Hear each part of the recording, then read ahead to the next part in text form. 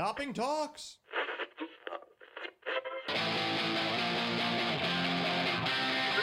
Let's see it. 105 hours a week, can't be beat.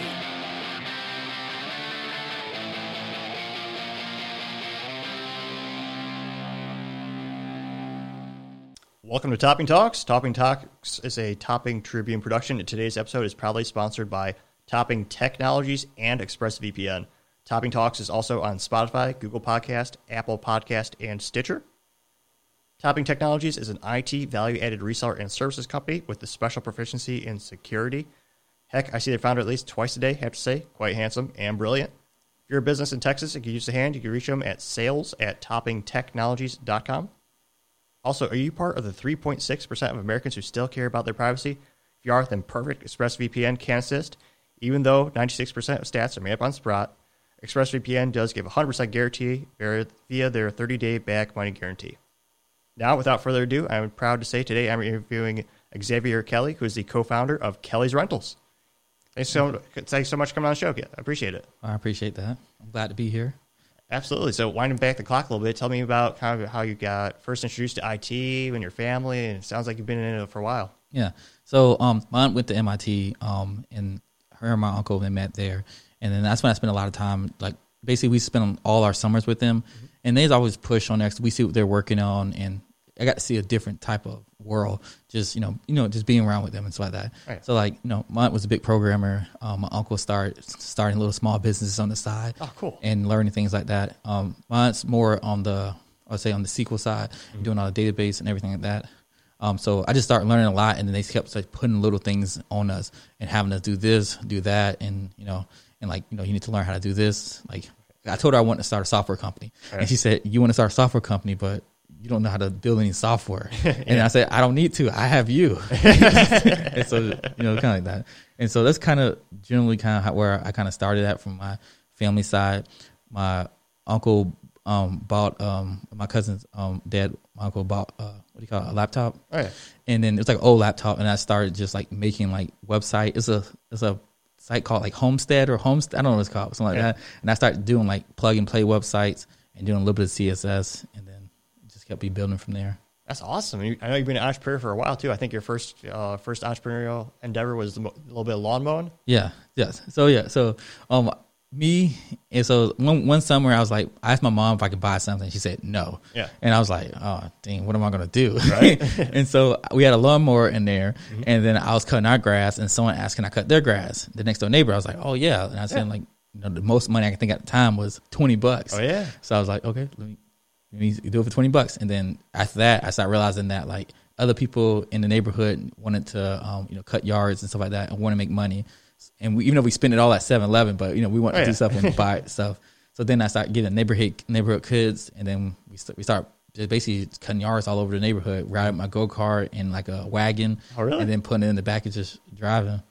It's pretty good on that. That's awesome. I think you were telling me earlier you built a website for it too. Yeah. So that's the first thing I did. I took I learned stuff I learned from a Homestead, and I built just a small forms on there. So just basically so they can put information in. And then I would leave these door hangers on every single door. So if I would knock on the door, ask them if we could do some stuff with them. And then I would leave the door hangers over there with the website on there. The website was terrible. More than 2 people got onto it, it would crash. Yeah. But it'll help me get a lot of different people. And then that's when I started getting into basically, I was trying to do SEO. Oh, but really? When I did it at the beginning, it didn't work. Oh. And so, because it didn't work. It takes longer. Mm-hmm. But then I was like, I need to find a different way. And then I seen, they have ads, 10 cents a click. I might be able to do this. Oh, they were cheap then. 10 cents? Yeah, that's it. Yeah, it was cheap. Geez, this is like deal. It's like 2000 and like on like 7, 8. It was early. Oh yeah, some days in that part. Damn, you're working a lot smarter than me. So I had my little lawn care company as one of my first entrepreneurial endeavors when I was growing up as a kid. And I remember I just basically used a couple dozen ink cartridges for my dad and just printed out, hundreds of flyers to put all the info on it, and went door to door, kind of asking him, hey, you need someone to mow your lawn? Here we go. Yeah. It's like you get a couple hits from that, but yeah, I wasn't even. Yeah, but if you did that enough, I just knock on the doors and stuff. Oh, yeah. Worked out really well. When one thing at first, I did some shady stuff at first. Oh, yeah. I would be like, I'm saving this up so we can go to school. Oh, yeah. And then, people want, I don't know if people believe me or not, but, we used to do stuff like that. Then, like, my cousins came to stay, and so I was like, oh, well, y'all going to go work too. Yeah. And so, we would run out there. I really think the door hangers and then the ads work perfectly. If I knew how much they actually worked and actually understood it, I still would have a lawn care company right now. Right. But, school started and we just did people's yard on the weekend. Oh yeah, on there.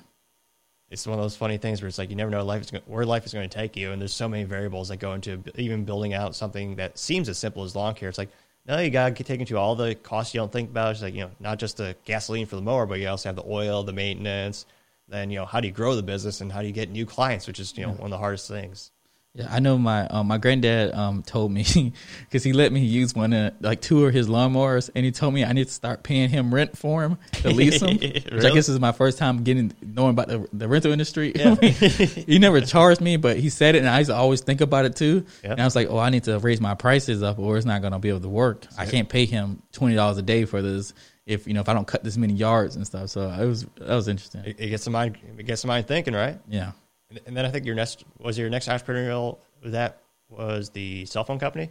Yes, yeah. So my brother does it now, like makes lots of money, way more than I ever made. So when I got into college, I need to, I was trying to do something entrepreneurial on that part. Oh, yeah. And most of the way I had success was more practical, physical items, stuff like that. So I went to buy a phone.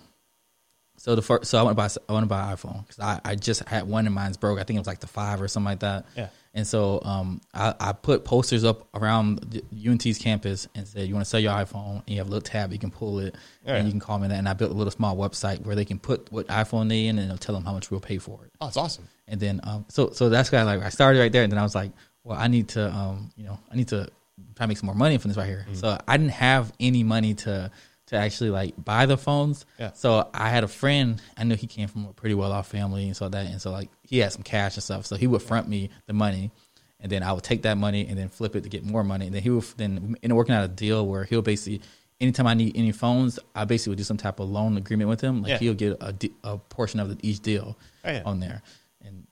And so like, that's kind of where like, I was like, win-win. Yeah, on that part. It was crazy though. Cause like, you would get phones, and then some of the phones wouldn't like. They'll be like iPhones, but like they're outside, but the inside is like an Android. What? And then like people would tell you all these crazy stories to get more money. They were like, "This is my granddad's phone. He died and stuff." Yeah. And I'm like, "This phone just came out yesterday, so how this phone?" And you have to watch out for the scammers out there. Oh yeah. But like it was tons because each phone we might actually make $100 to $200 off of each phone. Oh, wow. And we're getting like 30 people from our little notes all over all the buildings in UNT calling every week, and we'll meet them up. Very sketchy. We did it kind of like it was like drug deals. Yeah. But, so like you didn't have like a brick and mortar, like a suite, the campus or a building. You just kind of meet up face to face. Yeah, we met up face to face, and then we took those phones and we sold them to a person in Harry Hines. Really? Yeah, down in Harry Hines. It was this shop, and they basically fix phones and stuff like that. A little repair. Yeah. So he would buy them from us, which I didn't understand at the time that we probably could sell them for more. Yeah. But it was just because then if you get 10 phones, you got $2,000. So it was an easy way to go through it. Absolutely. Then you don't have to worry about all the complexities of fixing those things because they're not engineered or put together with the intention of being fixed. They're glued. That's a whole industry in and of itself too. Yeah, because we used to fix the screen sometimes. Oh really? And in the 5s, like you said, they're like terrible. It's like now you just chip them off and you go and you replace the whole screen. You have to pull it off, pull the battery off of it. You have to go through and make sure you seal it. And then there's like a whole bunch of seals on the bottom of the phones that if it gets broken, you can't take it back in. We will open the phone sometimes and you'll realize there's like these red marks, and the red marks in the phone has water damage, and like geez. And then you have to decide on if you're going to do the right thing and tell people or not. We had to do the right thing because I didn't want anybody to sell me another phone like that. Oh yeah, of course. But like we did fix them. We fixed like probably like at least 100 of them, I would say. Oh wow. Yeah, but like when you fix the phones, you don't make as much money. I didn't realize that at the time. So like we would fix a phone and you're gonna make like $50. Oh really? Just because after the phone prices, getting the stuff in there, and then like the components, the labor, then you might even have to offer a warranty or something like that. So if it does break, then you have to eat the whole cost. Yeah, that was bad, especially when like someone who buys a lot from us, and like it was my other friend named Nick. Oh, no way. Nick's perhaps to be out there, but so like we would fix them, and then like you said, we were giving them people. Then if they didn't work and stuff, so people want their money back, and like especially when you have somebody who might buy 5 phones from you, a month or something like that. Yeah. I don't know what they were doing with those 5 phones. They probably were doing what the other person doing, so reselling them, taking our low prices and reselling them. Yeah. But we was like, oh well, we're gonna have to give you another phone or eat the cost or something like that. Yeah. But we're young, we've already spent the money and stuff, so we gotta sell another phone to pay it. Yeah. Gotta move money around, make it work. Yeah, we made it work on that part. It's actually pretty good. I actually liked it. Now my brother does it, and really? He might make like. Some weeks he makes like $20,000-$30,000 a month doing it. I'm like, crazy, because that would spread over like 2 years of me kind of playing around and doing that stuff right there. What was your favorite part of the job? I just talking to the people. Yeah, I like talking to them, and then like actually being able to negotiate the deals down. Just with the prices, because like they'll start with like I want $400. Well, the phone's brand new is $500, so you can't like that. And then we would want to get it for $100 because that's essentially the now I know the low street value of it. So negotiating, working our way through there, telling people you're going to walk away from deals that you technically were not going to, and just playing all the games along that lines. It was kind of really interesting. And then like finding like the actual sources of where we do the other stuff, like finding the person that's going to pay us the most for each phone. So we have, because we didn't take the phones and resell them to other people.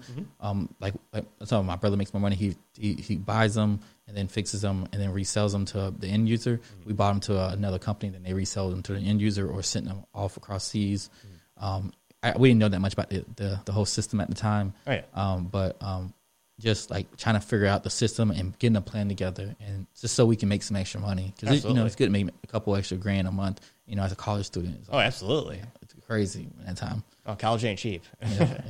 Yeah. But we were on scholarship at the time, so we just banking everything. For you then. So the whole thing was getting banked, but like it interfered with other things. Of course, you got the like late night, someone be like shady, like, hey, 11 o'clock. Yeah. I'm gonna meet you over here by Victory Hall. And I'm like, what the heck is going on? Meet me in the cut over here. Like, what do you mean? What? And then you go there, and it'd be just text, so you don't know who it is. Oh, yeah. And then it'd be like some sweet young girl just sitting there, like, hey, I got my phone right here. Like, oh, it's like, okay, yeah, it's okay. But then you're like, what? What's going? Why? Why here now? I'll be the person in the hood over there. And then when do you move on from there? Was that the software company was told you? Yeah, I might be butchering the pronunciation. So, I guess at the same time, I started doing. I started really getting to depth into building software. So my uncle came out with a software called Create Automate, and it's basically it's a high level programming language that to use. I think he built it on top of a UBot, which I think uses Python on there. So he was building that. He was making money. He was making a good like $10,000-$12,000 a month from that. And so when he started doing that, that's when I tell him, like, I have an idea that I think I want to do. So I was like, well, I want to build a marketing software, something that can help. Basically, my whole thing was do the marketing for you and make it. So I started off with it as a reporting dashboard. So we built this overview marketing solution dashboard, and it had where you can like put all your emails in it. And I built an integration into like MailChimp, into like in like SendGrid. Oh, nice. And then another one was like we did like YouTube. You can put in your comments and stuff inside of it. Facebook, I built integration for that, and then like there's like 5 or 6 other different platforms on there, and then like Google Ads, Bing Ads, so you can manage all of them at the same time. You can make a campaign for one ad and to go across Facebook ads, Bing, and everything like that. Really, automatically? Yeah, that's invaluable because that's a lot of time. Yeah, they have it now. It's a lot of time. I think like Ad Espresso does it. All this place. My software was not like theirs at all. It was terrible.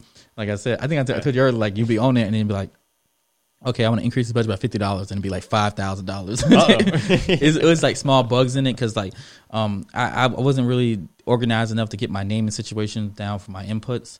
Right. So like I would be calling this input even though it needs to be a different one because I was just trying to make stuff happen real fast. Well, you're learning, yeah. And the reason why I even started that because my aunt kind of got on me and she was like if you can't start a software company if you don't know how to build software. In my head, I was like, yes, I can, because if I can sell it, then you would just build it and not have nothing to worry about. But it didn't work out that way. Yeah, on there. She was like, I didn't sign up to be a business partner yet. Where's the paperwork? She did not sign up as a business partner. I've been trying to convince her. Yeah. And still haven't signed up on there. Yeah. And then we went into, and then that's when I did that. And then a couple people kind of took notice of it, not of the actual software, but that I was trying to build stuff in the industry. And that's kind of when I went into Toja. And it was a lady, her name is Susan. She has a marketing firm. It's just all social media, and she's growing people's Instagram, Twitter, and Facebook accounts. And so they want to create a tool that they can use internally that they're going to eventually sprint out to us. And so it's just a reporting dashboard, and then a content scheduler. So this is earlier when content scheduling was big, when Hootsuites were blowing up and stuff. Oh yeah. And so so basically from there, I went in there, simpler design.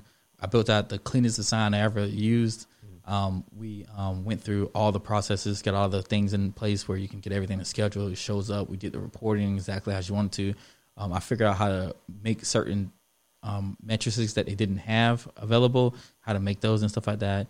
And then, it worked out really well, look scale. But then, we got to the point where, they're like, oh, it's like finicky things on there. What kind of things? So the colors might have been off on this one spot. Yeah. The spacing and, all this, the details for the most part. Yeah. And so I had to go through and fix all those things. And then the company was taking all its profits from doing all the management and then putting it in for me to do this.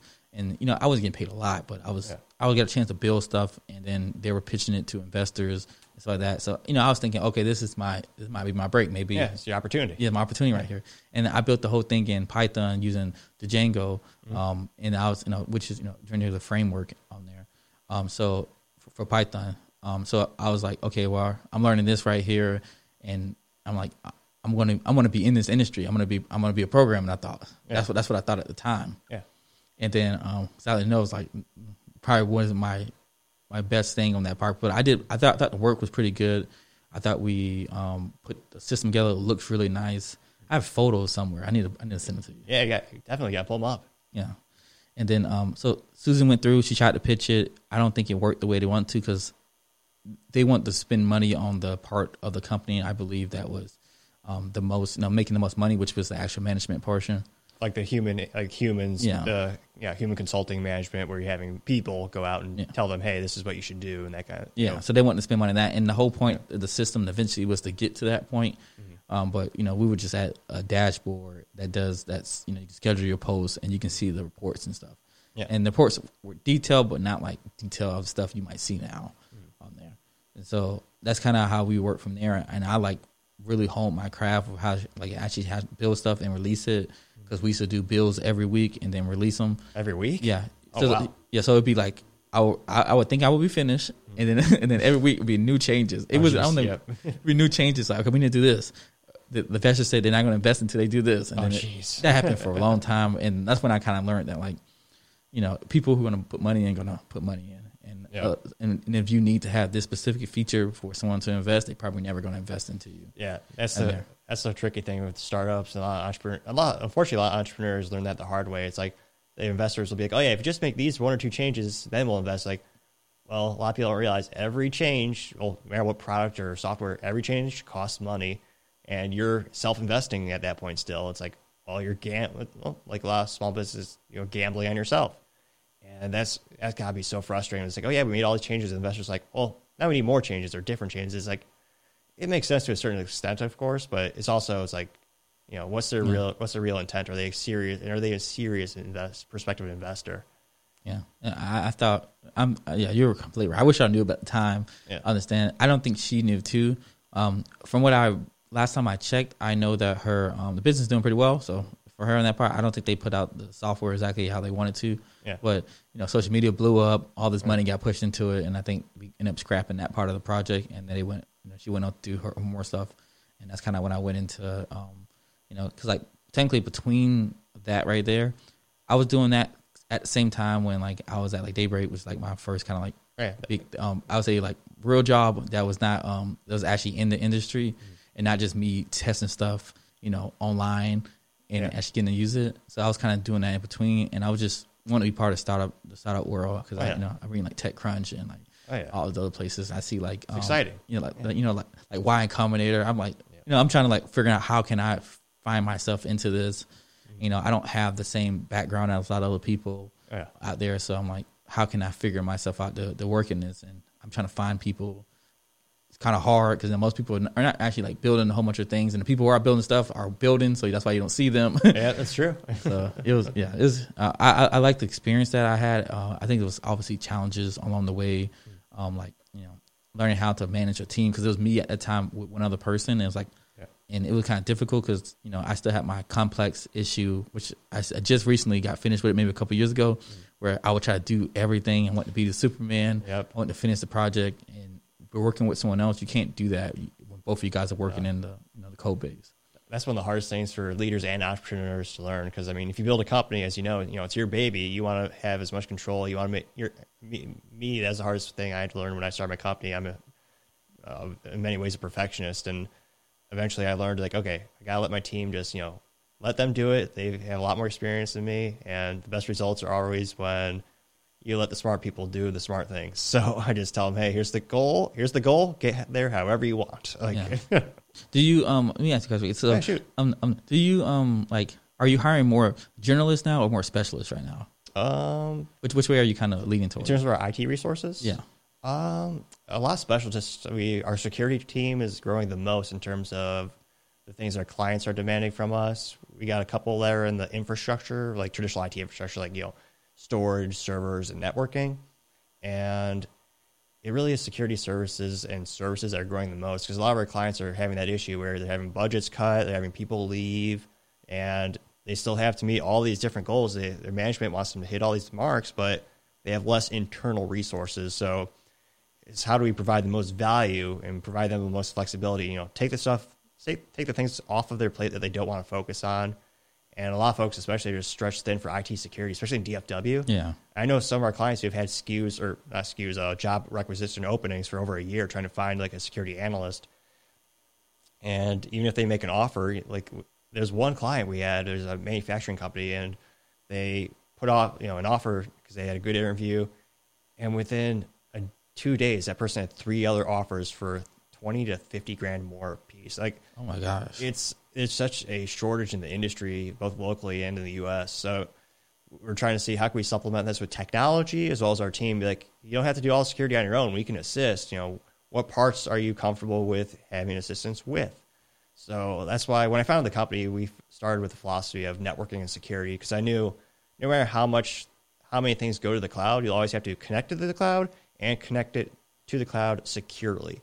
So that's where we invested most of our resources when we started the business in 2017. And we've got a couple more on the infrastructure side, and we're even starting to do a little bit of desktop, laptops for our clients.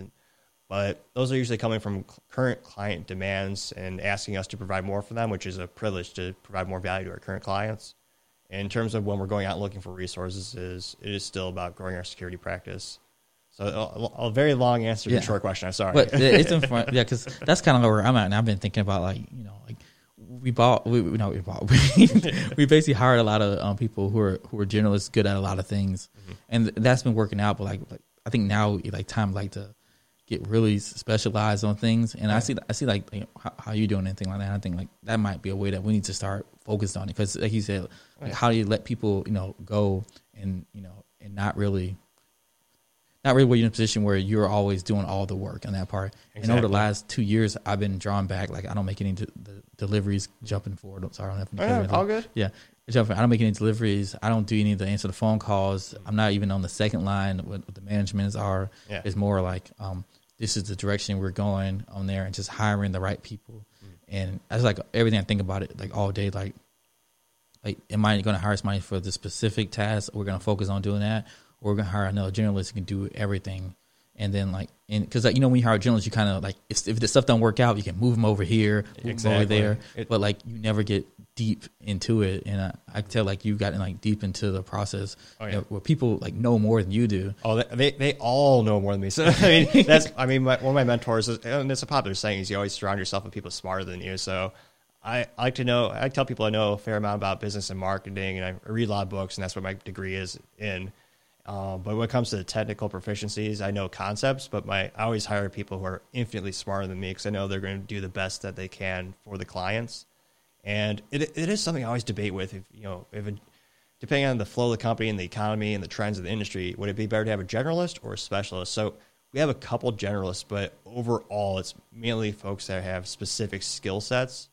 But it is all about good people. If the person has a positive attitude and good work ethic, and they're willing to learn, I'm willing to take a risk on them because I know they're going to give their all. And even if I think that's a lot of when people grow the most is when you give them the opportunity where, hey, here's another project. You might have only worked on this once or twice, but we'll have a mentor or your manager overseeing you. So they're going to let you do it, and if they see something, they're going to make sure they step in appropriately so the client is comfortable and you get the best results. But it also gives that person an invaluable opportunity to learn, grow, and develop. And that's, I think, the key to retaining talent in such a competitive industry with the labor shortage in the U.S. is giving people the opportunity to grow and then rewarding them when they do perform well and they do grow. So it is interesting. We have a couple generalists who can do a couple things great, but with the type of clients that we have and the type of trends we're seeing, I think right now the specialist trend is continuing to grow. Because I think in both businesses, eventually you work towards that. I'm pretty sure you start off with some generalists, so you can work on different things. Then you went like, we're going to do specifically this. Oh yeah, going forward. Yeah, like when we started, we had one or two folks that were kind of more generalists. So they had a more diverse experience in the data center where they did a little bit of storage, a little bit of networking, a little bit. But most of the team roster were people who had a lot of security expertise and a lot of networking expertise, so that we can kind of drive home those 2 points where we're meeting with prospective clients. Be like, we do have you got the bench, we have the team that can do all of your IT if that's what you want, but here's the 2 areas where we really succeed, and it's because of this talent and because of these folks that we can really assist your business in these areas if that's something you're looking for. Yeah. I know now you're saying a data center. I remember the first time I ever went to data center, and really? It was one in Dallas. First, I didn't know it was a data center. Yeah. It's the mirror place. Yeah. So I go down there. I think Equinox has a building next to it now. Oh yeah, they do. So I remember going down there, and this is when I'm working at All Blue Solutions and stuff like that.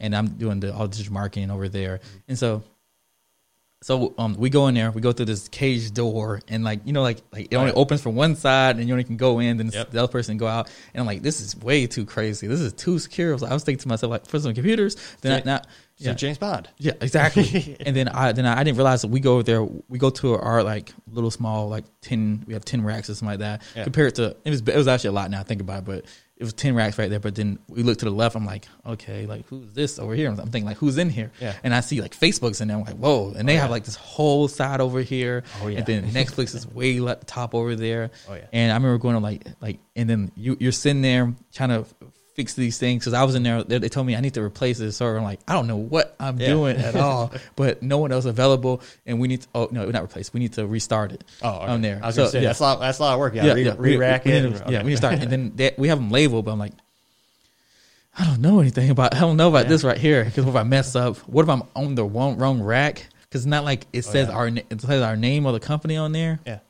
And then I can imagine, I'm pretty sure you guys take care of all that stuff right there and do all that. But I know even for us, I know some of the challenges that I think about from our daily kind of running the business part is I have this deep fear that someone's going to steal all of our data one day and we're going to get sued. Oh yeah, on there, because we don't process we don't process our payments on stuff and everything like that. Right. I'm not trying to give any of my vulnerability away. I was gonna say. Yeah, but we don't do that. But it is a deep thing, because I see the things where you hear companies over and over getting phished, or I've seen a lot now on that part. It's really easy to do it. That's the scary part. The imposters and the malicious actors are only getting better and better, and they have infinitely more resources than they do today than they did yesterday. There's entire countries, we won't say which, but there's entire nation states that are focused on that. It's an economy part of their country. So they have buildings upon buildings of talent, hardware, software to break into other, break in, get your data, get out, or ransomware you. Yeah.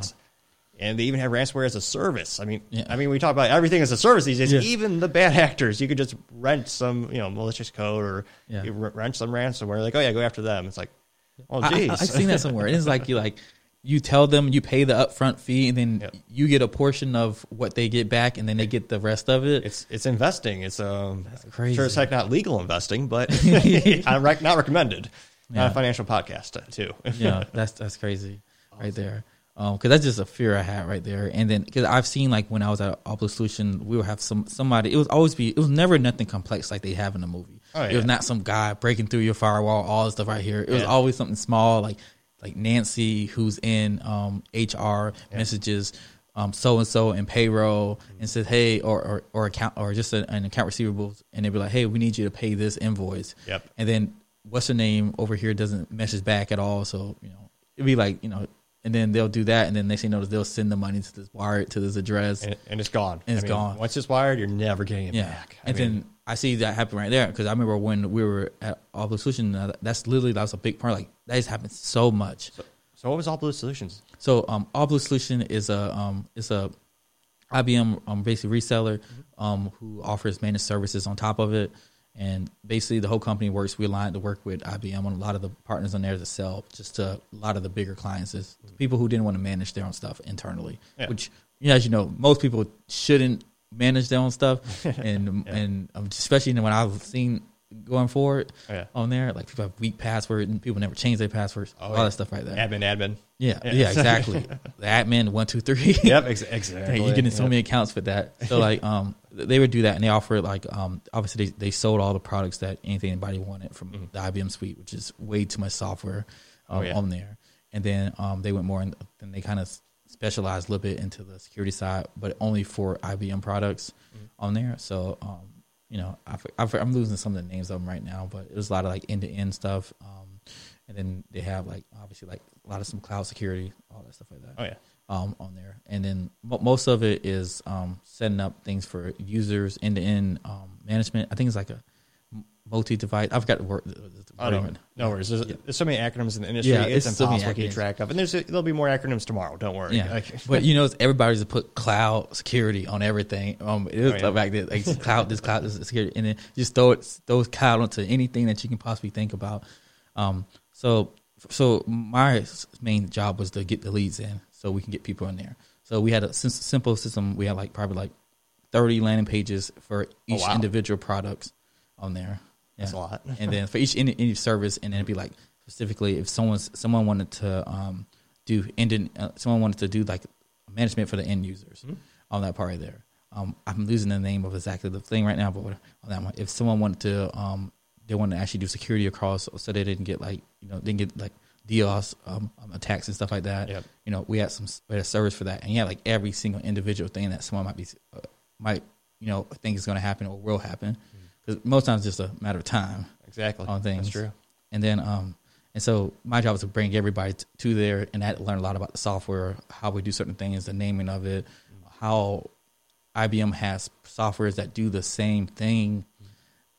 Exactly, and when to sell which one, which doesn't make any sense when they do the exact same thing, because you want to sell the one that you get the most profit from on there, and then just working through that right there. And it was a pretty good reseller. I think we were like one of the first to do managed services, as they tell me on there. Oh, cool. And the time, and built a lot of stuff. I got a lot of leads in. I think you were telling me earlier you built their SEO, their website, did a little SEO as well. Yeah, so we did e-commerce. We did the website. Spent a lot of time on ads, and then we set up SEO and stuff so we can rank. So basically, we made a website. It has every single part on there. I think it's still up. If you search for it, you can actually buy. It's the only place you can actually buy the software right then and there. It doesn't get downloaded and installed, but you'll get a link and they'll reach out to you. But you can actually pay for any software you have on it right then and there. Cool. Even if you want to buy something that's worth $10 million, if your cart will go through, you can buy it on there. It's a lot of airline points or miles or exactly. Yeah. So that was like kind of interesting stuff right there, which kind of I learned a little bit now. Like not people bought the bigger things, but people like seeing the prices right then and there. Convenience. Most places you can't see pricing, which I understand because you don't know how people's situation is. It's kind of hard to get pricing. But when it comes to software, it's good to be able to put in how many licenses you want and see a relative thing, and that kind of helped us sell a lot more and gave us leads. Because people would they want more information about this product and we'll get on there. We actually did have quite a bit of sales come straight through, but it was more on the smaller side. And usually they would come in the back end, we would upsell them into something that they actually need. Because most people underestimate what they actually need to do. Oh, yeah. I've noticed that. I thought for the most time people know, but now I realize, no, if they knew, they would know better. You don't know what you don't know. That's a big part of life, is helping people learn and kind of saying, well, what's your situation? this solution might not be sized appropriately. What about this other solution to reach those business needs? And what was the biggest sale you had on the website? So we sold on the website. I don't remember the biggest sale on the website because I didn't get like commissions for that stuff like that. So the only thing I remember the stuff I did get commissions for. We sold we didn't sell straight to the website, but we got the lead in from Marriott. They came in from one of the ads in that part. They bought like, I don't remember exactly how many Tisa boxes, but it was like 4 or 5 or whatever. In that part, each box is like, I don't know, like $10 million at the time. Wow. It was crazy. So what is it for folks that not in IT? So I actually don't remember what the Tisa box was, but from what it's like from what I remember, because this has been a little bit on this part right here. I don't know why I just went blank right there, but it's kind of similar to how the IBM mainframes are, but it's just a newer version of that you run. Something like that on that part. I don't remember every single thing, but it's just a big server, basically. You can run different things on there. It depends on how you do it, but it's done certain ways on there, but on that part. But whatever, that's still incredible. Yeah. One of the largest hotel management companies on the planet went to the website thanks to you. Yeah.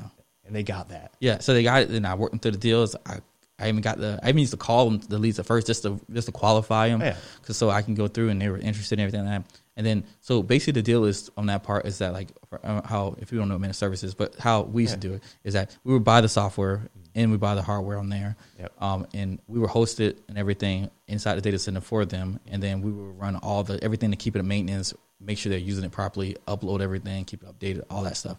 So that was the whole thing. So they were spending currently, I think they're spending like $80 to $70 million every year, kind of doing this on their own. Mm-hmm.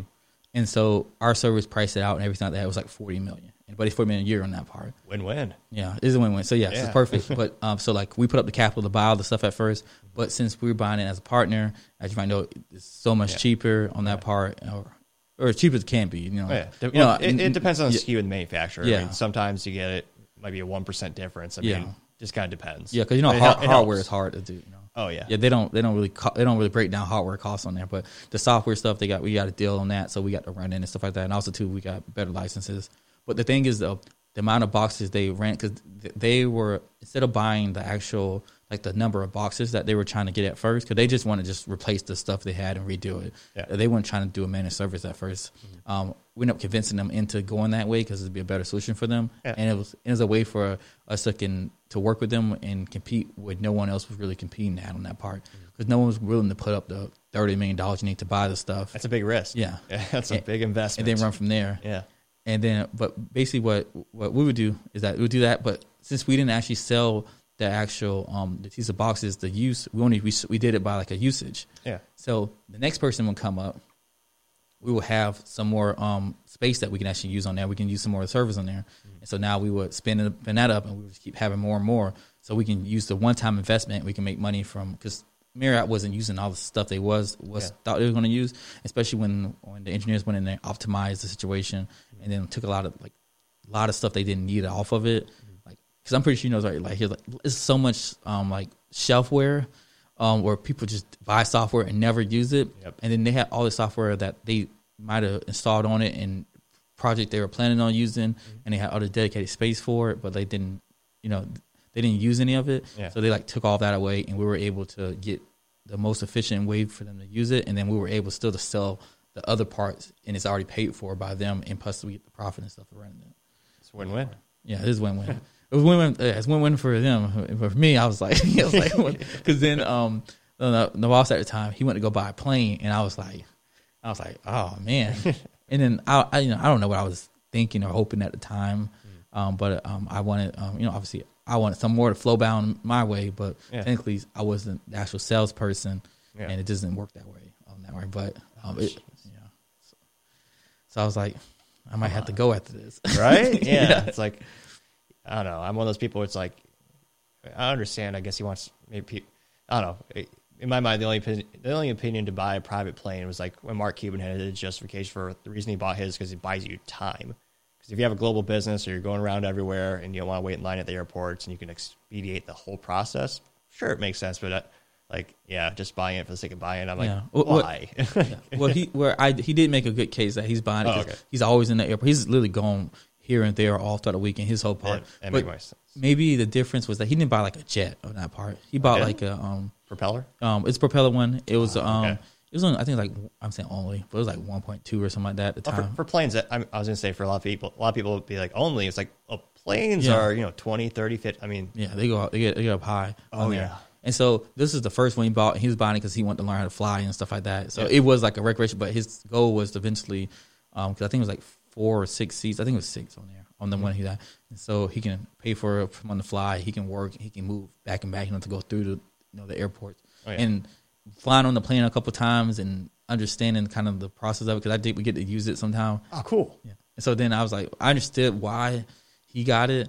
Yeah. Because like when you land and you get straight off the airport and you go straight to a car, it's like a whole different world on that part and not waiting around dealing with everybody on that part. I don't know if it's worth it exactly dollar wise, but it is the experience for certain people. I think it's worth it. I mean, how much is your time worth per hour? I mean, especially, I don't know, depending on what airport, you have to get there 1-2 hours early, deal with the hassle of all the luggage, all the logistics, and yet, it's a lot of time. So it's really, after a certain amount of sense, it makes perfect fiscal sense for some businesses. Yeah. I'm pretty sure it makes sense for him at the time. I see it now. At first, I didn't know if it did at first, but now looking back and seeing just what the clients were paying for him to go there and make the deal and stuff like that, because he would get paid to go out there to make a deal, which is on a whole new level out there. So I think it might have been worth it for him on that part. I want to buy a plane one day. Oh, absolutely. I think Mark Cuban still has the record in the Guinness World Book for the largest online transaction. I believe what was his golf wing? Was it golf? He had a jet. It was like $40 million. Just bought it off eBay. It's like, wow, that's crazy. Did he just run like a card on it, or was it ACH deposit? How did he do that? Actually, I'm not sure if it was just a wire transfer on eBay because you have to have a pretty big limit to swipe that card. Yeah. I hope they don't have his card information. Yeah, right? That's on that way on there. But that's kind of how I got introduced more into like actually like I like selling the products and stuff. Mm-hmm. Before I was always around them and I was kind of understanding from how we might use them internally inside a company, but actually selling these externally and being able to package things to people to in certain ways to create value, while also too limiting your costs on what you're trying to sell. So I learned a lot during when I was at All Blue Solution on there. And what was it like starting your first media company too? Yeah, so it was actually as an accident at first. Oh, really? So because now when I think about it, part like I have a friend, his name Tony. He's a big film guy. He's always been teaching me how to do certain things like that. He's making movies and all this stuff like this right here. Mm-hmm. And so he was like, "Well, you need to start getting film. You need to start getting in front of the camera and stuff because you are, you're pretty, you know a lot and stuff like that." He would say, and I was like, "I'm not getting in front of the camera, but instead of doing that, what I'm going to do is that I'm going to start doing weddings because I get paid for it because I only want to do stuff that had money to do with it." Yeah. And then I got kind of contracted to do like one sports thing, and I was like, I love this. Yeah. And I like brought back my love for football because it went away after basically I had a situation at North Texas and stuff like that where like I got my scholarship taken away on there. I actually got it signed away on that part. Oh, I guess I'm not taking away if you signed it away. I didn't know that I was signing for it. Yeah. I was told it was for books. And like I told you, 3 pages. Everybody had 2. I didn't know that. Oh, jeez. I didn't read contracts at the time either. And they stacked them too, right? It's like here's the main contract, then they have one thing, then they have the other thing. So you got 3 things over layered, so you're only seeing a quarter inch of the page where your signature goes. Yeah. And they're like, "Oh yeah, just sign this." Like, well, okay, I trust you. Yeah. Like, oh yeah, because the coaches are you see them as father figures.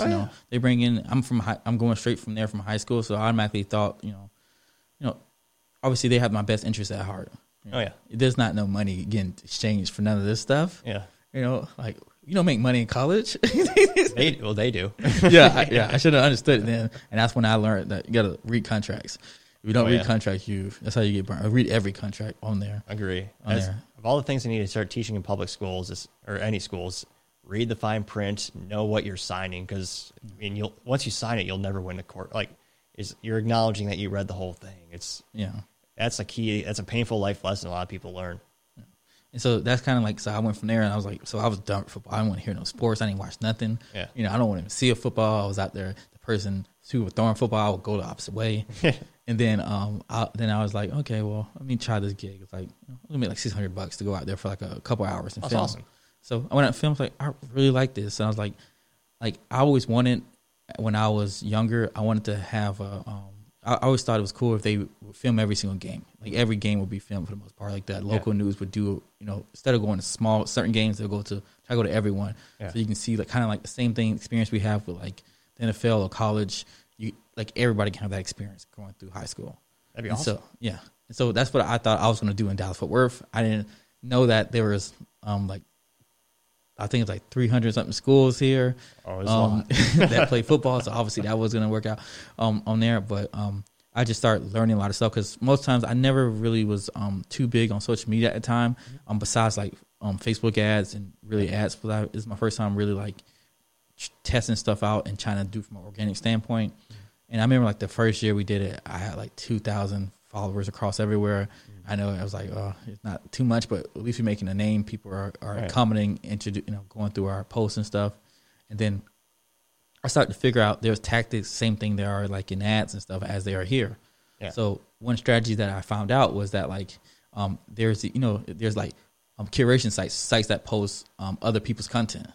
It's huge. Yeah. It's a whole economy people don't realize exists out there. Yeah, it's huge. All they post, and I realized there's like certain genres on there. There's motivational ones. Right. There's sports related ones. You go into those like music ones, and so I was like, okay, this is crazy. Then I overheard this guy. He was talking. He was trying to sell this course about how to basically do a strategy to boost your engagement on there.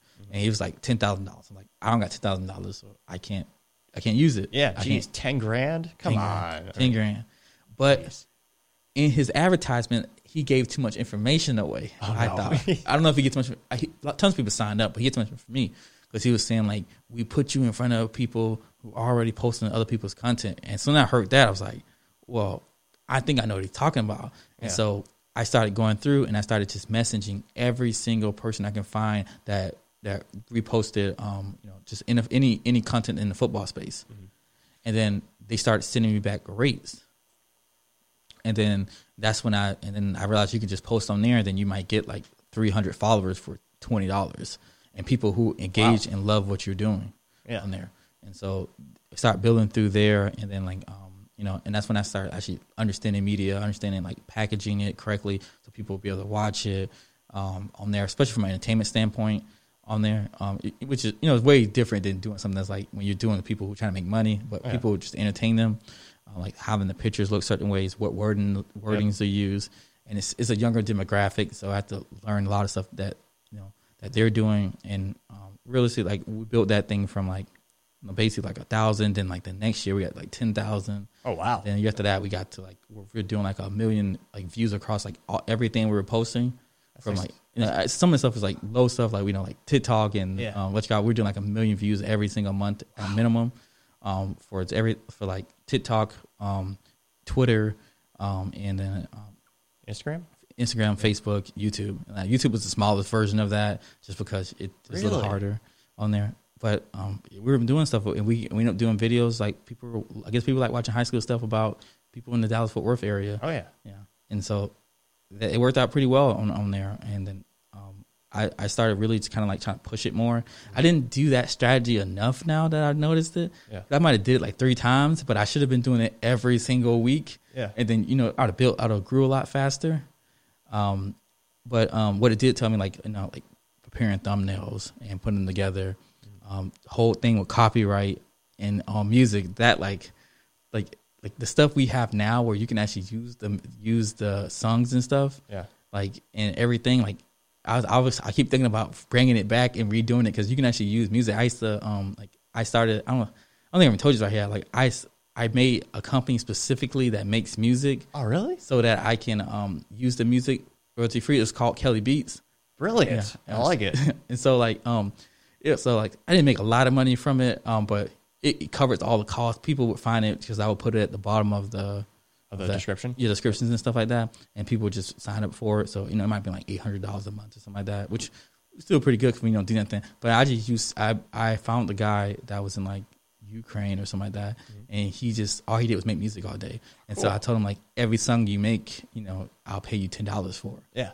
And so I was sending him a list of like I want the songs to sound similar to this. Yeah. And then so that's how I played around with it. Then I did that, and then a lot of the stuff on there we made music from that, and then then I crossed that over with another company like with Epidemic Sounds, and I put other stuff into it. So 'cause I needed more vocal stuff. Yeah. Because I seen the vocal stuff did better than just the beats. Really? Yeah. Yeah. And so, so then that's how I went from there. We ended up building that up to like the time, like right before COVID stopped. That's kind of when I stopped, right when COVID hit. We had like, I think it was like 15 on Instagram followers. We had about like 25 on YouTube, and we had about almost like 40, 50 or something like that on TikTok. That platform grew a lot faster than on Twitter. It was like maybe like 3 or 4. And then, but it was really good. We get really connected with the kids, and I was able to get stuff seen by a lot of people. And then like I just like the part where like when certain things are going to hit, and you're like, okay, this is going to be good. People, they're going to love this. Yeah. And then you see it, then you get 100,000 views. I'm like, oh my gosh, this is crazy. It's incredible. Yeah, on there. But that was kind of my experience in that part there. We ended up shutting down because of COVID, and it was that like I started that.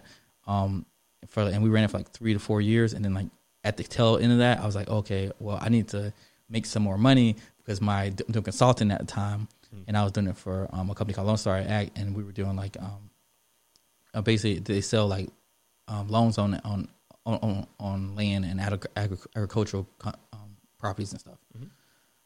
So we were doing that, and I was working on that. I was like, I need some more money, so I was like, well, that's when I kind of got into the rental side, because then I was already looking at.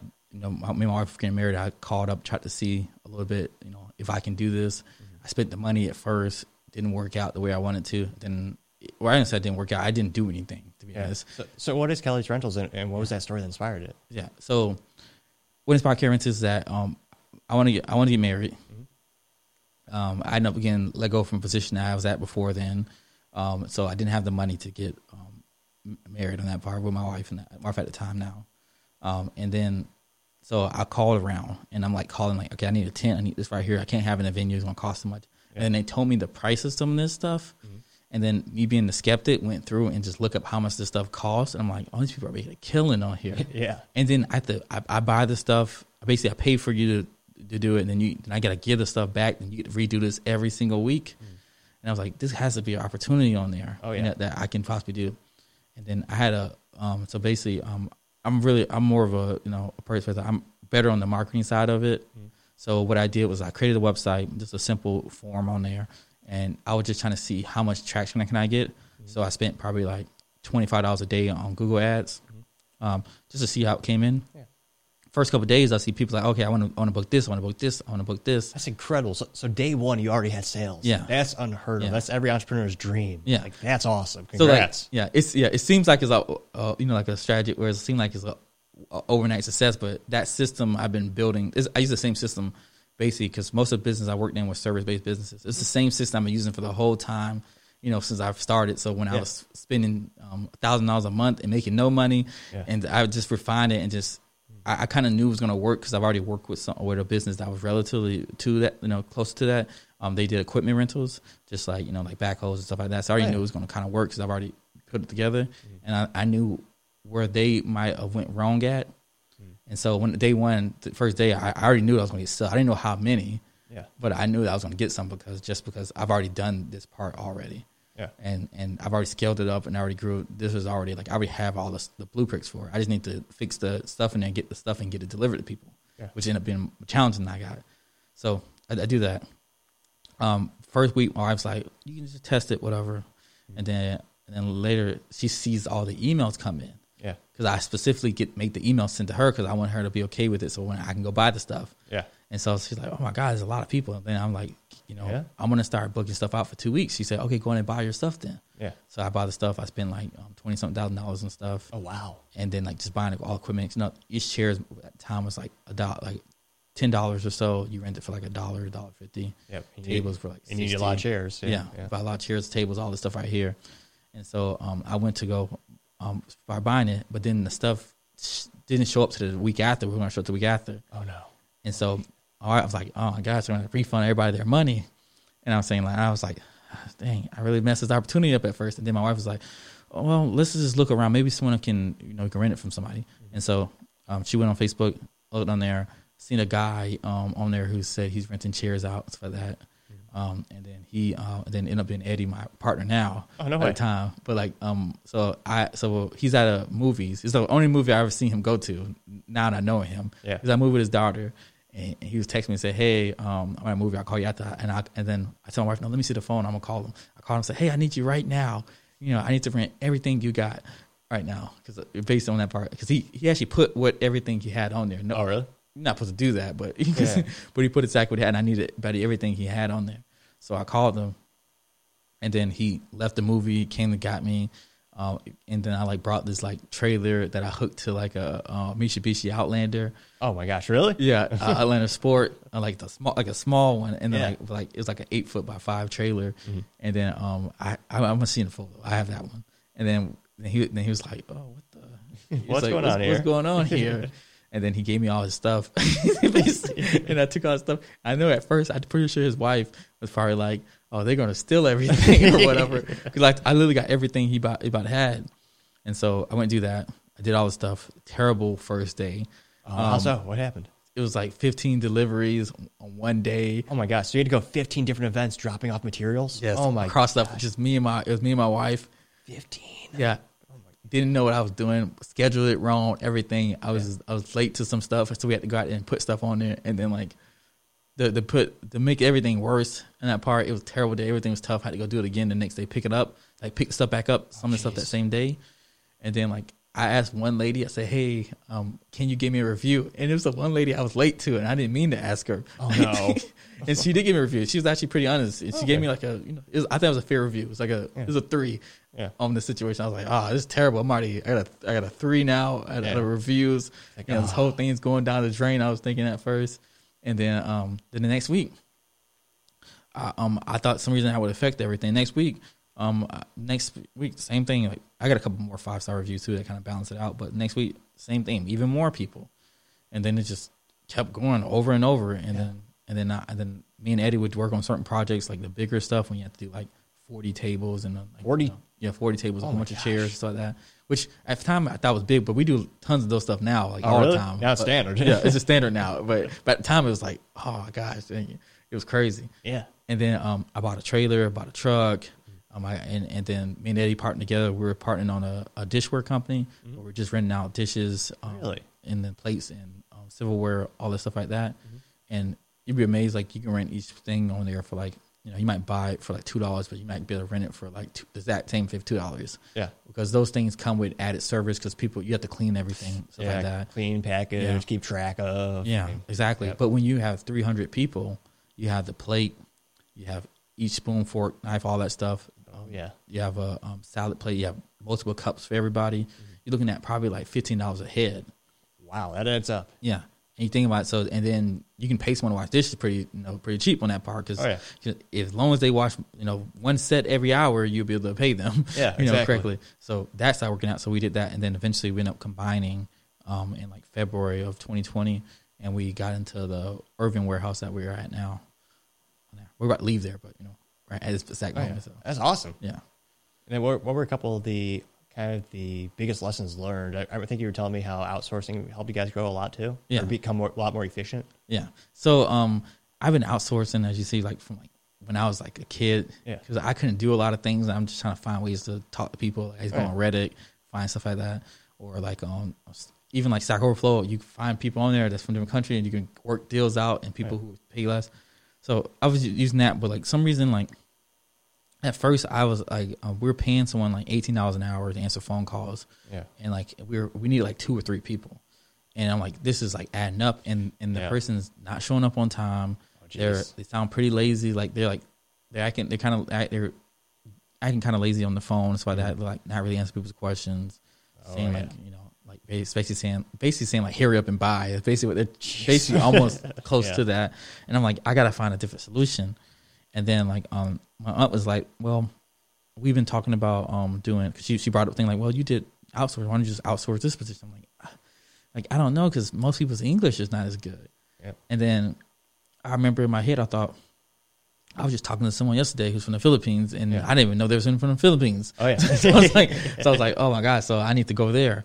And I went over there. I called a couple connections that I had in India, and then they passed me into some people that were close over there that knew a couple people. Oh, cool. Tested some people out, and then I started using them, Upwork, and a couple other services until I got until we actually got a person who just finds them off of all these platforms. Yeah. And then working that out, and that helped tremendously because that really allowed us to be able to get people who were dedicated, who would stay longer, who actually seen this as a career, and they got paid pretty well. Yeah. Because most people over there live lives similar to how we do. They think houses, like our HR manager just built a new house, like another house that she used at the rental property. I'm like, you're doing pretty well. Yeah. And like they're still getting paid from like $5 to $10 between, depending on the skill sets and stuff. And a lot of those other countries have a lot less overhead, a lot less taxes for individuals and businesses as well. There's a lot less infrastructure taxes, like municipality taxes. So like housing, a lot of the things there are a lot more economical.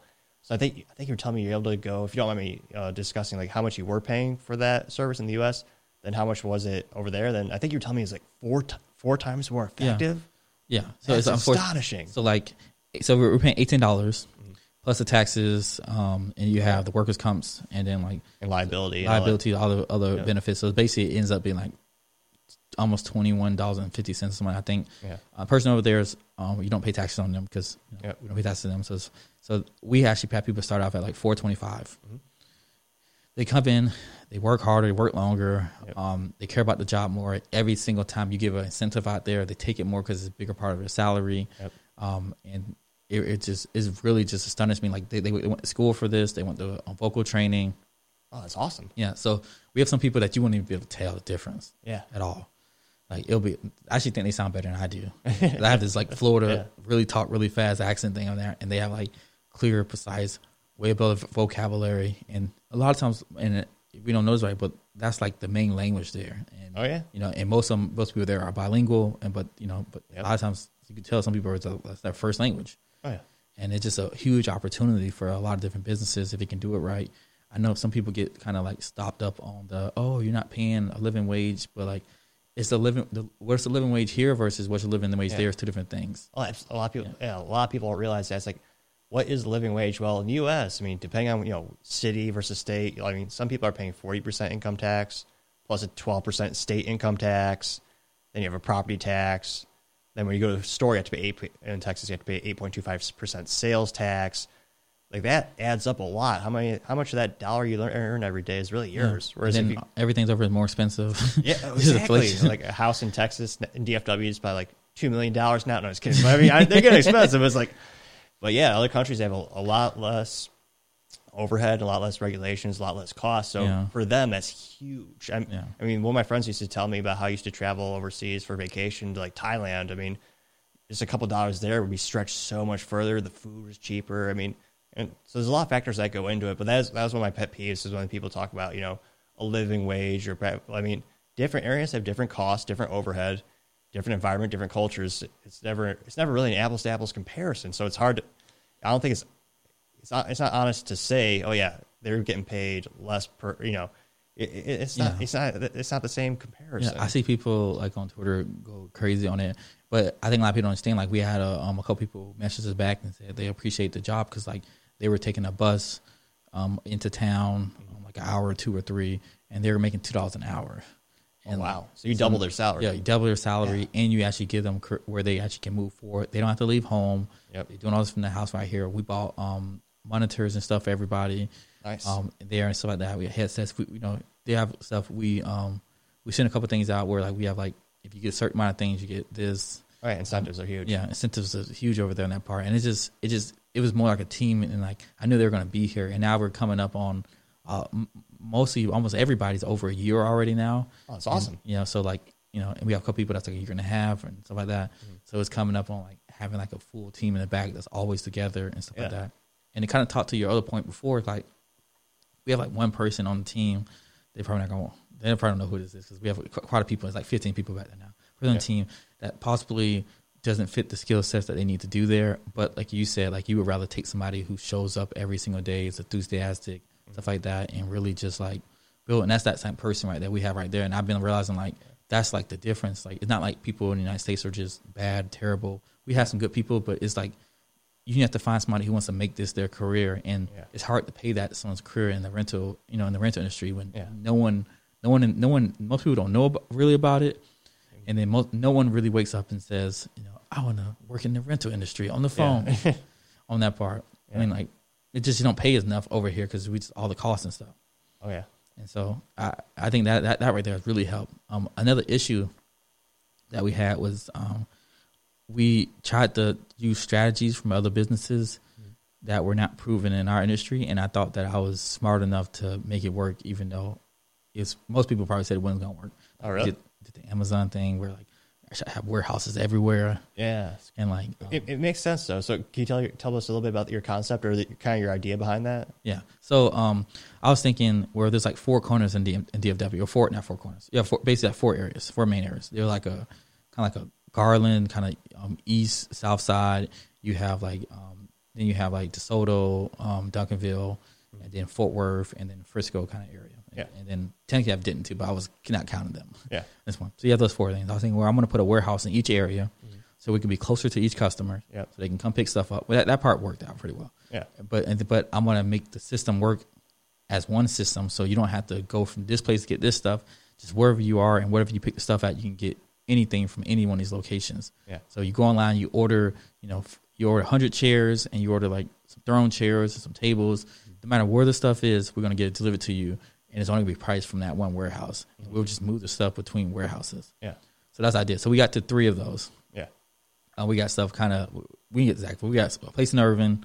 We got a place in Fort Worth. We got a place in Frisco. Yeah. And then that's when I started realizing that, like, we're spending like $10,000 a month moving stuff between warehouses. Wow. Was that on top of rent? Just $10,000 in logistics and moving. Just in logistics. Oh my gosh. Moving people around, all this right here, refunds if you don't have the stuff there. Yeah. And then I realized too, like, it'd just be better especially if our main priority is to have people get stuff delivered, because that's what most of we're doing. Yeah. So the stuff not there when the driver needs to have it there to deliver it, so they have to wait, they have to tell behind it. Customers don't like when there's stuff coming in 2 different shipments if they didn't know it was going to come in 2 different shipments. Confuses them, complexity. Yeah, their expectations are just thrown out of whack on there.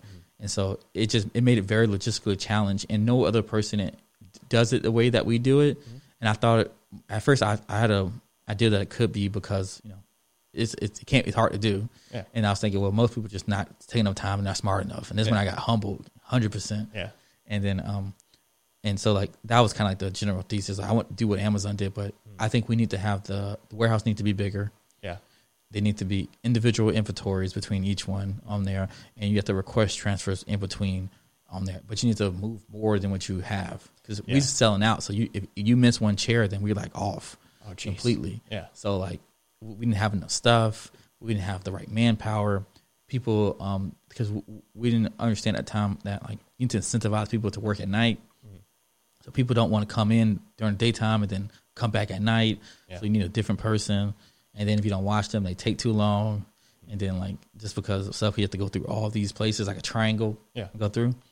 But that's kind of like the main reason, kind of like where I said we don't do that. But we're getting a new warehouse. It's in Dallas, so it's very central. It's like north Dallas, kind of right near, like, Royal Lane, basically. 12,000 square feet. We have like another area that's like 6,000 square feet of gated area, and then like another 4,000 in front that we can do stuff in. Yeah, and it just removes so much of the complexity that we're having, because most people I talk to in the industry don't have any of these problems that we have. Oh, really? And like the problems that they have, we had to fix it because we won't be able to run business if we got to get the stuff to where it needs to be. It's like we have to make you have to make 2 deliveries for every 1 delivery. Basically, you have to deliver the stuff to the right warehouse. Yeah. And you'd be so surprised. I tried to build like a predictive algorithm that would tell you where the stuff's going to be at for the next one. And it was so difficult because even that right there, when I was playing around with it, it was basically, it was never a situation where stuff was put right where you need it to be. Yeah. It's always this chair came over here. We only have 2 of these, and both of these are in Fort Worth, but they need to be going out of Frisco. Oh, jeez. And then, like, so the driver has to go there, and then you're like, oh, well, we need dishes. All the dishes are in Irving. And then a lot of logistics going to that. Yeah, it was. We didn't have the capabilities to do it, or I didn't want to spend no more to do it, especially when no one else in the industry had to worry about that. Yeah, on there. So that was the issue. That was a really big issue. And then, like, another issue was, like, understanding the finances behind it. like how the money is actually supposed to be managed and run correctly. Because you would think in an apartmental space, there's no reason ever to run out of money because you get prepaid for every single thing. Yeah. And so you should always have money for stuff. Yeah. But I realize a lot of people in the industry don't understand the process because we didn't understand it either.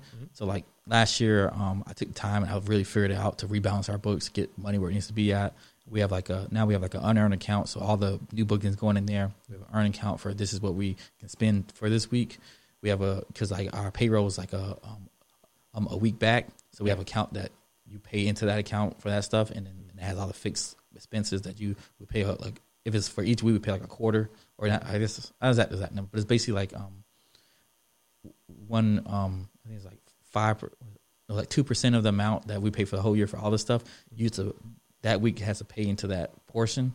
So you have all the fixed expenses. And I have like a detailed things. I'm writing like an ebook on this right here, just because other people in the industry to learn about it. But that was like really big right there, and because like I think that like changed the whole thing. Because we would get some weeks if you just do it off of sales. If you do $50,000 in sales one week, but you have $100,000 in work, and our profit margins are around 40 to 50% depending on what we're doing on there.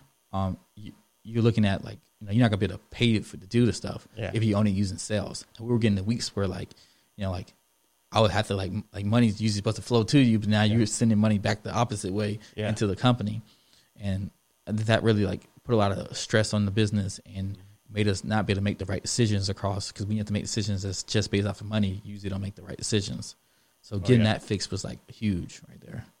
It's interesting, especially with the warehouse thing, because it just conceptually it does sound like more warehouses the better, more geography covered. I mean, that's what a lot of the business to consumer, like direct, when you're shopping from like Amazon.com or something that I thought was somewhat reminded me of your company was like Uline. Like all the materials when I need boxes or, you office supplies, one of the reasons they're so successful is because they have, I don't want to say countless warehouses, but many, many, many warehouses. So they have the option for, same day delivery and all that stuff. And it sends, extremely quick. It always shows up on time in great shape, but they're never taking stuff back. So for them, it's always just one way of flow. Yeah. So it makes sense. Your situation is a lot more complex. And then the box thing, like having stuff that, like I realize why everything comes in boxes now. Because it's so much easier to stack it in the truck. You can run things very, like you can put a lot of stuff in the truck. When you're doing like chairs, weird shaped objects that don't fit on there, like podiums, and you put all this stuff on a truck. It's so much wasted space you might have because you can't put something too heavy on a throne chair, or that throne chair is going to be broken. Your $1,000 is going to be gone. Oh wow! I realized that's why I realized the model was more placed on like having like Amazon they bag everything, they have boxes, like everything can be easy to put in there. They're not moving a lot of bulky furniture items all the time. Yeah, and the companies that do move bulky furniture items, they're moving stuff with 18-wheelers, and they have one big distribution center. And I was trying to think from a smaller product side, but like when you're bringing in stuff and when you're dropping off an average of 500 pounds to 10,000 pounds of stuff, you can't really do that, right? Because you have to move that stuff, has to be moved, and gas and the vehicle costs. Oh yeah, and then it gets I'm not saying it's impossible. Oh yeah, I'm just trying to say like I don't think there's a good affordable way to do it underneath $10 million. Yeah, on there, just what I'm been seeing. You would need $10 million of investment or revenue to justify it. Just to justify it on there, because even like that, there's like stuff that gets missed on there, opportunities that gets missed because most people don't count this right here. But like when the team knows that it's hard to move stuff, it makes them less likely to want to sell stuff because they don't want to deal with the problem if the stuff's not there. Yeah, incentive. So it makes a mental kind of bad on that part. So like we've dropped one of the warehouses. And we're just down to Frisco, once this deal closes, we'll be moving into there. We have those things worked out, so we just move straight into there, and we get a bigger space.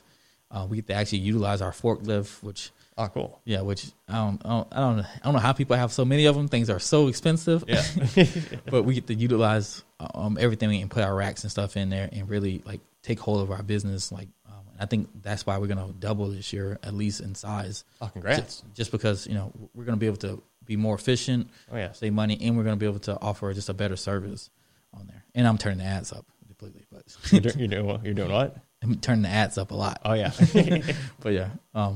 but those I think the three on the most part on there: the warehouse, the finances, and then the outsourcing has really been huge for like just like specific things. I think I've done very well, and then like understanding how the business works, obviously, but that's general. And then out of curiosity, what was the other incentive? Because I remember we were chatting a little bit about how you're having issues with incentivizing drivers. And cause I know, I mean, one of the hardest things to deal with owning a small business or any business is controlling the cost, because they can quickly get out of whack and they could potentially handicap or even make the company go out of business. Yeah.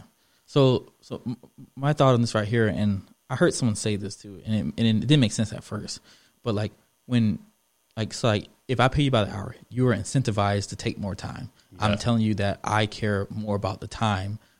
How more time you spend on this, the more I care about it. Yeah. And then I realized that but if you're in a situation you want stuff done faster, then we need to incentivize them to do it faster, which would be I don't care how much time you spend on this, but you get paid. If you spend 1 minute, you get paid $50. Yeah. So just lining our incentives to work properly inside the business, because I realize like a lot of businesses, a lot of people, we do that, and it kind of sucks because it's hard in certain things. Yeah. When there's not like a specific end goal, like where like this is worth this. Yeah. So for us, we had to go back through. I figured out how much actually delivery costs. Realized that we weren't charging enough. Mm-hmm. So I basically 3 times the delivery costs on there. I thought the business was going to be over. Yeah. But we didn't go away. People paid it. We paid a better service, and now our drivers they get paid a portion of each deliveries.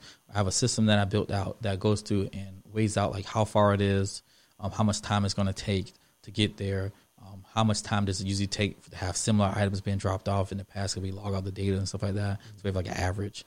And then then any special services, they'll get a portion of that. It's like stuff stuff that's like difficult. Like if you had to pick something up at 1 a.m., like, you're not gonna want to do that. But if the customer pays us $300 and we give you 40% of that, you'll be willing to go there. Yeah, you'll be willing to go there for $120 to go there on that. But it's like stuff like that, because it incentivizes people to go do it. Technically, they'll get 60 because they'll get, if it's like half and half of each drop off and delivery. Yeah. But people, so we learn how to incentivize them to do the stuff that we want them to do, because we had a big issue where no one wanted to do the late night pickups. And stuff. So we just readjusted the whole system. So now we go into the week, and I can tell you exactly like how much we're going to spend on labor. Yeah. And then we don't get out of whack, and we're on line. Like they know how much they're getting. We're able to try to increase it, and they're trying to do stuff to help us. And also too, I've seen it help out too, because we've seen people. We've seen a lot of our drivers will start noticing things too. Oh, really? So like, they'll start taking more time and stuff like that, because they're like, okay, well, this person didn't take stuff down. Before, they might have just done it and whatever and took the time. Yeah. But now, if they'll send the photo in. I've never seen so many more photos where people haven't set the stuff, like have the stuff still set up and haven't tore it down. Because now we get to recapture that revenue too, because they're more aware of it. Before, they have to do it anyway. It don't matter. They don't send a photo. And so they just do it, and we don't get charged for it. So it's kind of stuff like that. And I think too, it'll get better service to the customers, because the customers get their stuff faster. Yep. They understand the process. They work certain things out. They get incentivized. They get reviews and stuff, so they provide a better service completely on there. And it just overall they get more tips and stuff on there. So I think that's been. And then they have and then for them, the drivers, they get to go home faster. We've seen that. We were paying everybody between $16 and $18 an hour to do deliveries, and that's kind of what they was doing. But now we're doing the same amount of deliveries, but they're getting paid. Sometimes they pay $25, sometimes even $30 an hour, depending on what they do. And if they do a night pickup, it might be $60 on that stuff. So it's like, we've seen, but the only difference, and we're not paying anymore either. We're actually paying less than we used to pay. The only thing is that the person's incentivized to actually move faster in that part. And we've seen that in gas too. Our gas prices have dropped the same amount too. Really? Yeah. So like another thing we started doing on gas, we used to have gas cars. For some reason the gas cars, like every single week we spend like $2,000 on gas. I'm like, that's a lot. Yeah. So what we did is that took away the gas card, and everybody had to pay for their own gas, but they get reimbursed right after, which is show your receipt. Yeah. Cut gas in half instantly. What? Yeah. And it's kind of fishy, right? You you start thinking like, well, what's going on? And we look back through the data. We couldn't find anything that was like at least blatantly obvious that was like stolen or something like that. But I don't know. It got cut in half. So that's interesting.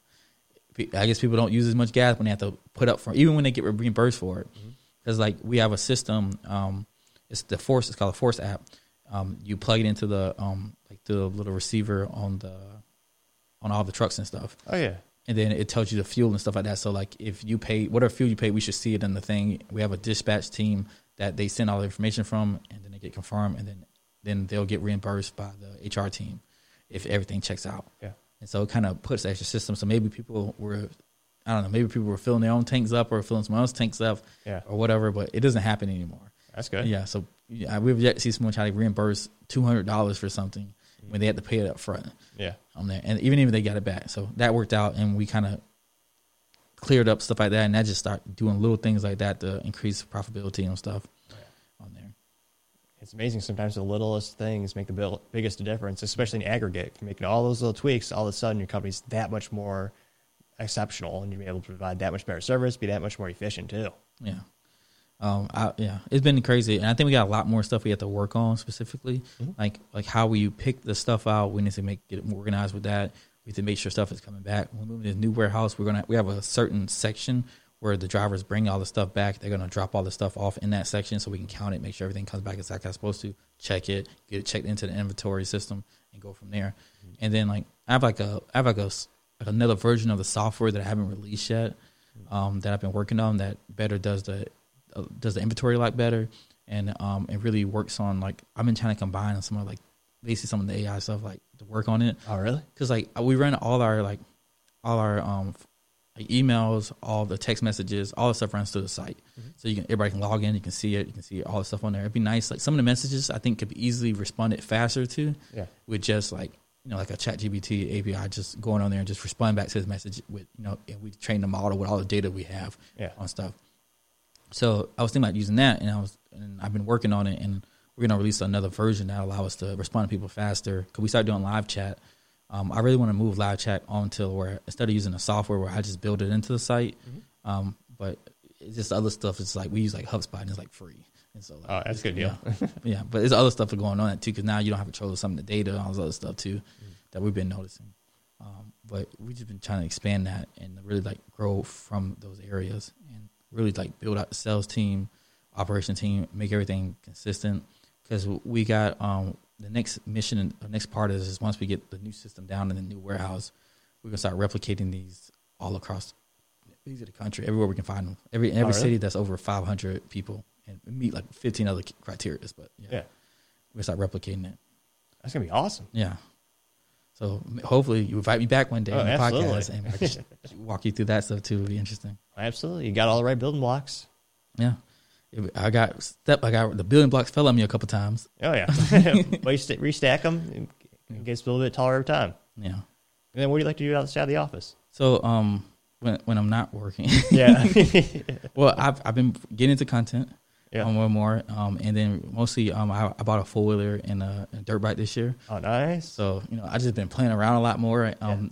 It's the first year I'm actually buying stuff for myself. Yeah. I haven't really spent much time on it. I was I want to do that this year.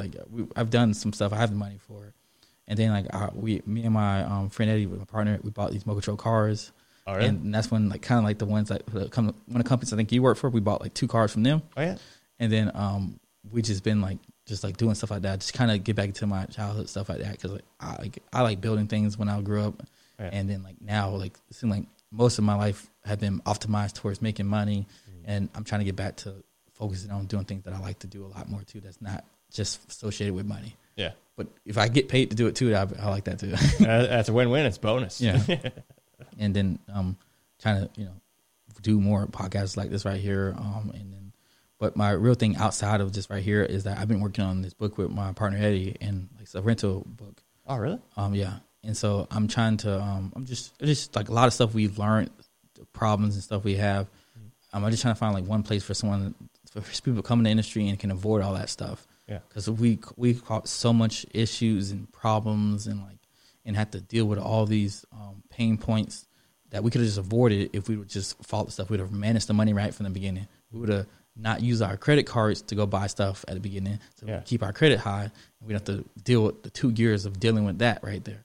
If we would just went out and just got a loan instead of the credit card, and then how you place and do certain purchases at certain times, understanding what and how to track certain people, and how to do certain, how to incentivize people to do the right things, how you should run your systems, where you should get your clients from, what stuff we've seen that's proven, what stuff you should track, all this stuff right here. So that's kind of like been like my side project on there. Oh, that's gonna be awesome. I can't wait for it to come out. I'll definitely get a copy. Yeah. All right. I'm sending you one. I'm sending 2. Oh, appreciate it. I always read a book a month. Yeah. You do? So how's that go? Oh, yeah, pretty good. They're usually business or philosophy. So this month I'm almost done reading. I forget the actual title of the book, but it's by the Joel Burney, the founder of Home Depot. Yeah. And they're fascinating journey, just building a store and just going from just. Does it dive deep into the separation portion? Oh, the what now? From the Lowe's and stuff, the wife thing. It hasn't touched that topic yet. That's what. Yeah. But I think that's been one of my favorites this year. And I read the what was it? I forget the first gentleman who founded Netflix. I know Reed is what a lot of people know as the face of it, because he was the CEO once they got the first big cash infusion and they expanded the company from a concept. But that was a month before. So I always like them. In terms of retail, I think Sam Walton's book was last year. That was one of my absolute favorites. And it actually reminded me of when you were talking about the airplanes and how does an airplane be a taxi industry and how's a business. But Sam Walton, the founder of Walmart and Sam's Club, he was a big aviation fan, so he had an airplane. And when they first started the company, they didn't have Google Maps or anything. So he would actually take his plane and fly around just trying to find big plots of land, like where would be a good spot for our store. That's crazy. It's like, where would be a good one? And then once he was so passionate about the store, every time they opened a store, he wanted to be involved. So he'd go do checks on the store. And he, of course, found, it's cheaper and faster for me to just fly myself. So he'd go all over the country doing quality controls, getting to know the people working the stores. And consistently, when I look at all these books, the businesses that are always the most successful long-term are the ones that the founders and the later leaders, they all have a fierce passion for putting the customer first and just doing everything they can to improve the customer experience and make sure they're happy. And that's how the businesses keep growing. So that's how I'm trying to grow my business, and I can clearly see that's how you're doing your business as well. Yeah, because without any happy customers, you don't get nothing. And as far as our customers should be happy throwing parties. Exactly, right? But we try to make people understand, like, you're still throwing a party, like, it's fine. Like, everything's going to work out, Exactly. Like, don't worry about the little things. So we had a guy today, literally before I got here, I went to one of the Urban Warehouse because I was dropping some dishes off that, because we resell stuff too. Yeah. We do like a little small bit of it. And then one of the person was like, hey, like this mark right here. And then I told the guy, like, what matters most to you? Yeah. He's like, well, we're going to take a photo. Okay, I knew that. You take a photo. So put that chair over there, take a photo, tell me if you see it. Yeah. And he's like, all right, perfect. Then you don't see it. Because you don't see it because it might be little scratches. It's rent and stuff. Oh, yeah. And they might be on the side, but like on the part that you're actually going to see and feel. Like, if it's at the bottom, on that part. But we're trying to make people too, because I think in party space, we get kind of hyped. A lot of people get overhyped on things that don't matter to actually your event. Yeah. And we try to sway people to understand, like, you are still throwing an event, and this is your important day. You shouldn't be worried about these little things. And then with the convenience, taking care of the stuff and doing that stuff, we kind of hopefully eliminate eliminate a lot of that worry for them, and just on the full service side. Oh, yeah. Yeah. Well, I cannot wait to see your company continue to grow. I appreciate that. Thanks for coming on the show, bud. Appreciate it. Thank you. Thank you, everyone, so much for listening. Topping Talks, don't forget, is also on YouTube, Spotify, Google Podcasts, Apple Podcasts, Stitcher, and more. Don't forget to subscribe, like, comment, tell your family, tell your friends, tell your coworkers. Heck, tell your enemies, tell anyone. Just y'all stay safe. Have a great day.